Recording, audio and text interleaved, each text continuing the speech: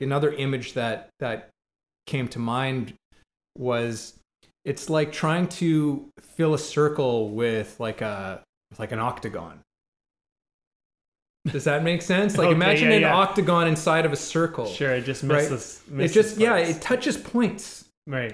It touches points of it. I love but, that. That's a good analogy. But there's it doesn't fill the whole thing out, and this is what I think is just so important about this conversation, and why I want, I guess, more people to have this kind of conversation and engaging with the kinds of art that you engage with on a deeper way, is because it provides more of the picture, right? And I think that we've forgotten that. I think that we minimize its function in our life in terms of helping us find meaning, helping us find connection to ourselves and to the world on a greater level. Mm-hmm. And it's not to the exclusion of the other. It's an inclusive thing, right? Like, we can understand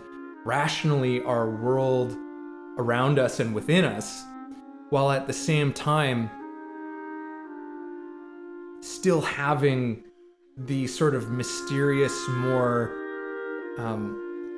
less tangible realities to our life, that just because they're not as tangible and explainable doesn't mean that they're any less real. And that's what art, I think, is so concerned with.